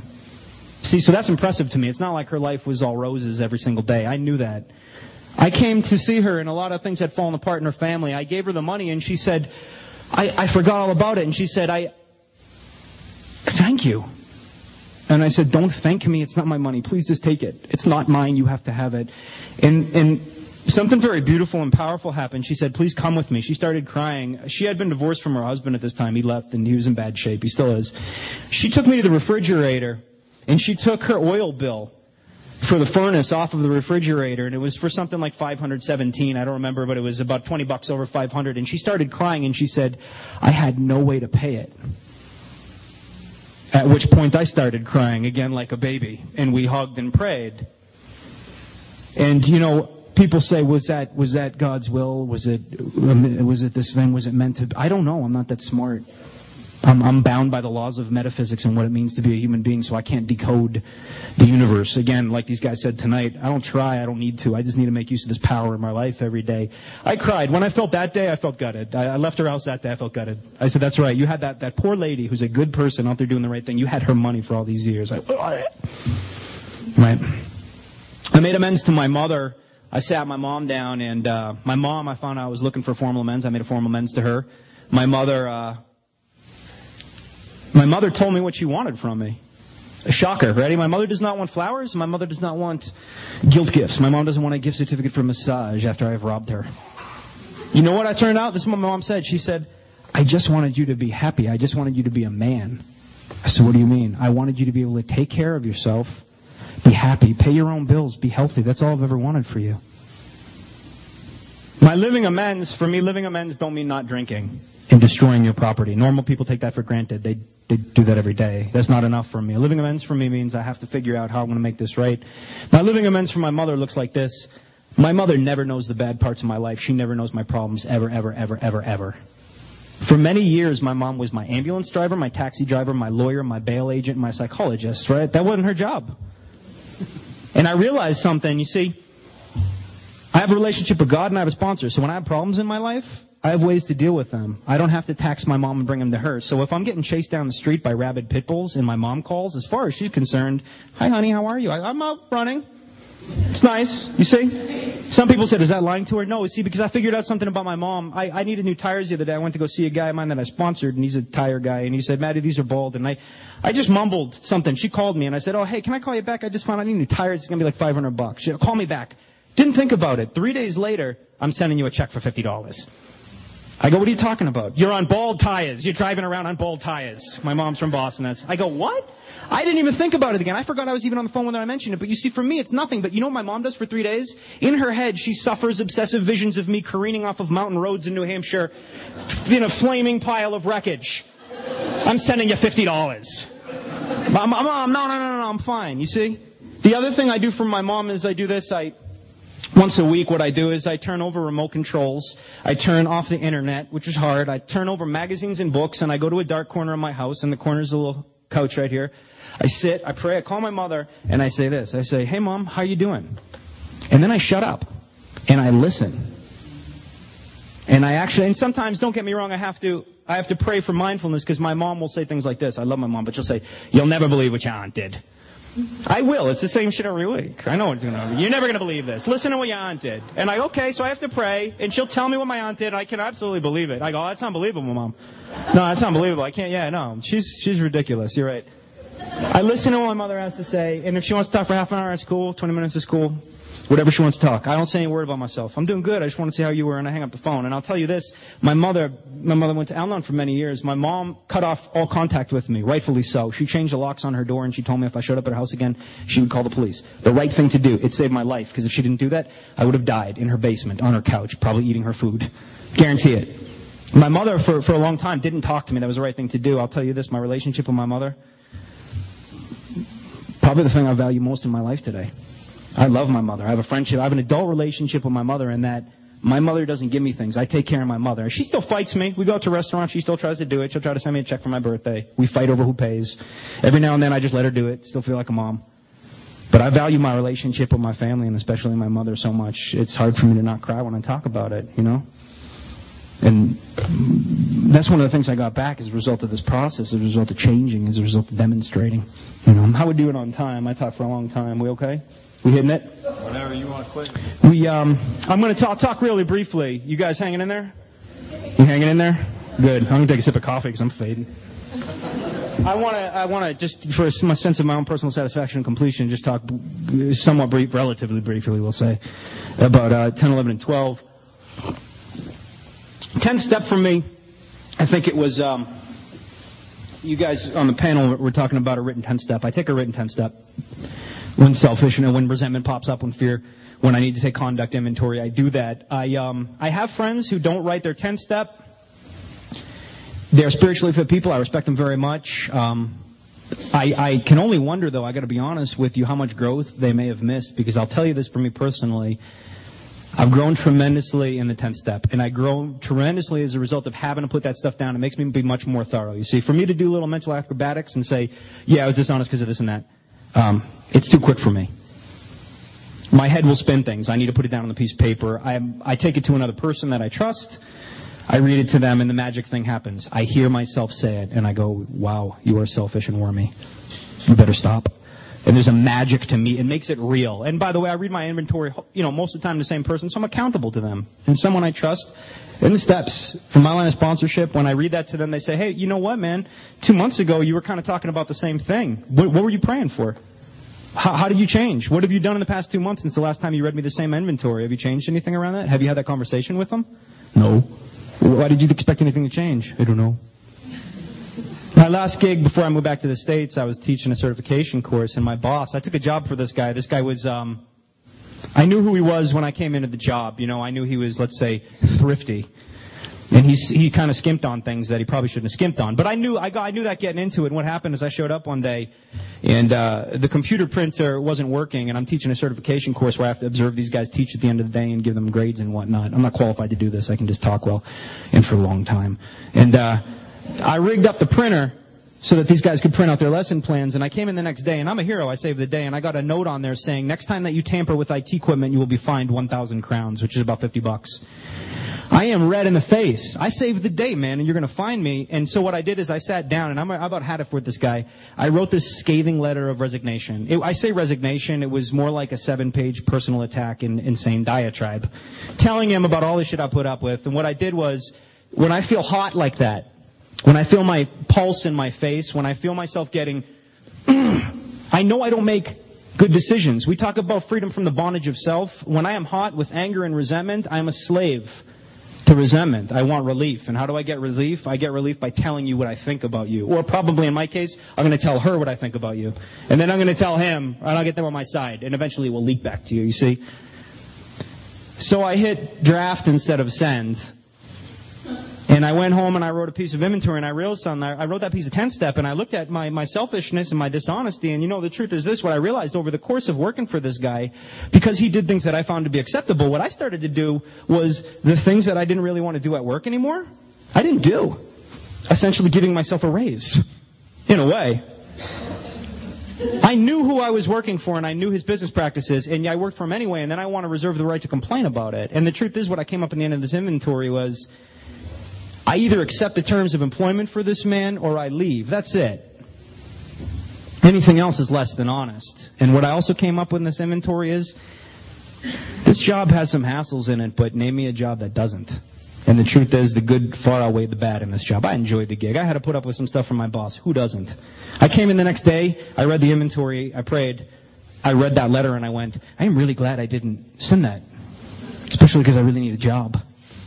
Really need a job. Around the 11th step, prayer and meditation, everyone has their own thing. The book is really beautiful. It invites us to go out. The world is filled with spiritual literature.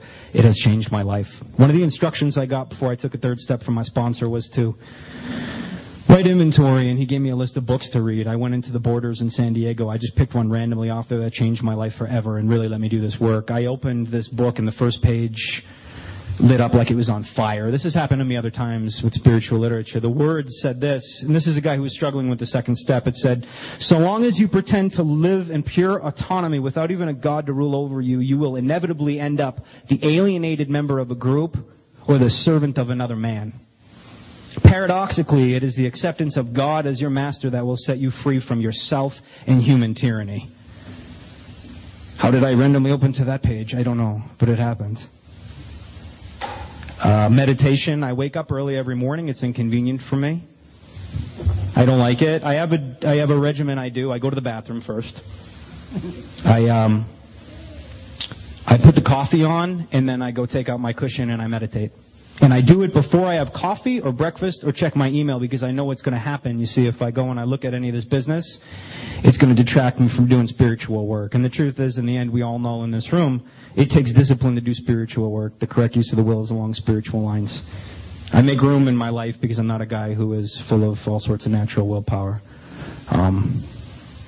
As I already said around the 12th step, I've been very blessed in my life to be able to be a link in this chain of goodwill and show other people what I have done. I've got a chance to work with a lot of guys getting out of prison in early sobriety, and I've got to sit them down and read them the instructions in this book and convey my personal experience in this thing to them, and not many of them got well. But a few did, and I'll tell you this, one of the most beautiful things I've ever seen in my life, the most beautiful thing I've ever seen in my life, is a human being change and find God. Because before I did this work, I will be honest with you, I did not believe it was possible for a human being to change. I wouldn't say that out loud because you sound like a real bummer at parties when you say stuff like that. But I didn't believe it. And then what happened is I did this and I changed profoundly. And the guy that you see here, you wouldn't recognize the other guy. Get my mom on speakerphone, she'll attest to it. Right? It took me a long time, but finally one of these guys made it through the work and I got to see another human being change, find God, walk this path. Right? What a privilege. What a privilege for me to be in that position where I get to be a link. Again, it's not me getting them sober. We all know that. But for me to be able to use my experience to benefit someone else, that's alchemy, right? That's something magic right there. And for me to be here right now is really magic as well. Again, it's a trip for me sometimes. It snaps me back. I said, how did this happen, right? I did a little bit of work, and then the spark of grace came in, and life is really, really good. Thank you guys all again so very much for having me here and letting me be of service. I really appreciate your hospitality. Thank you.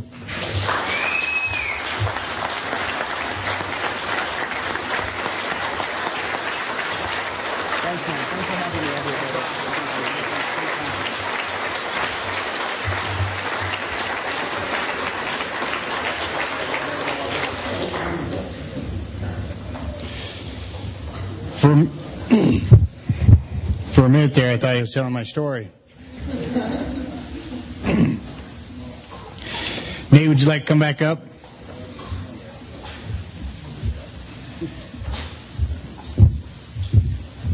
So, I'm Nate, and I'm an alcoholic. Thank you, Matt, for being with us tonight and for speaking. We got you a little gift, something to remember Montana by. And,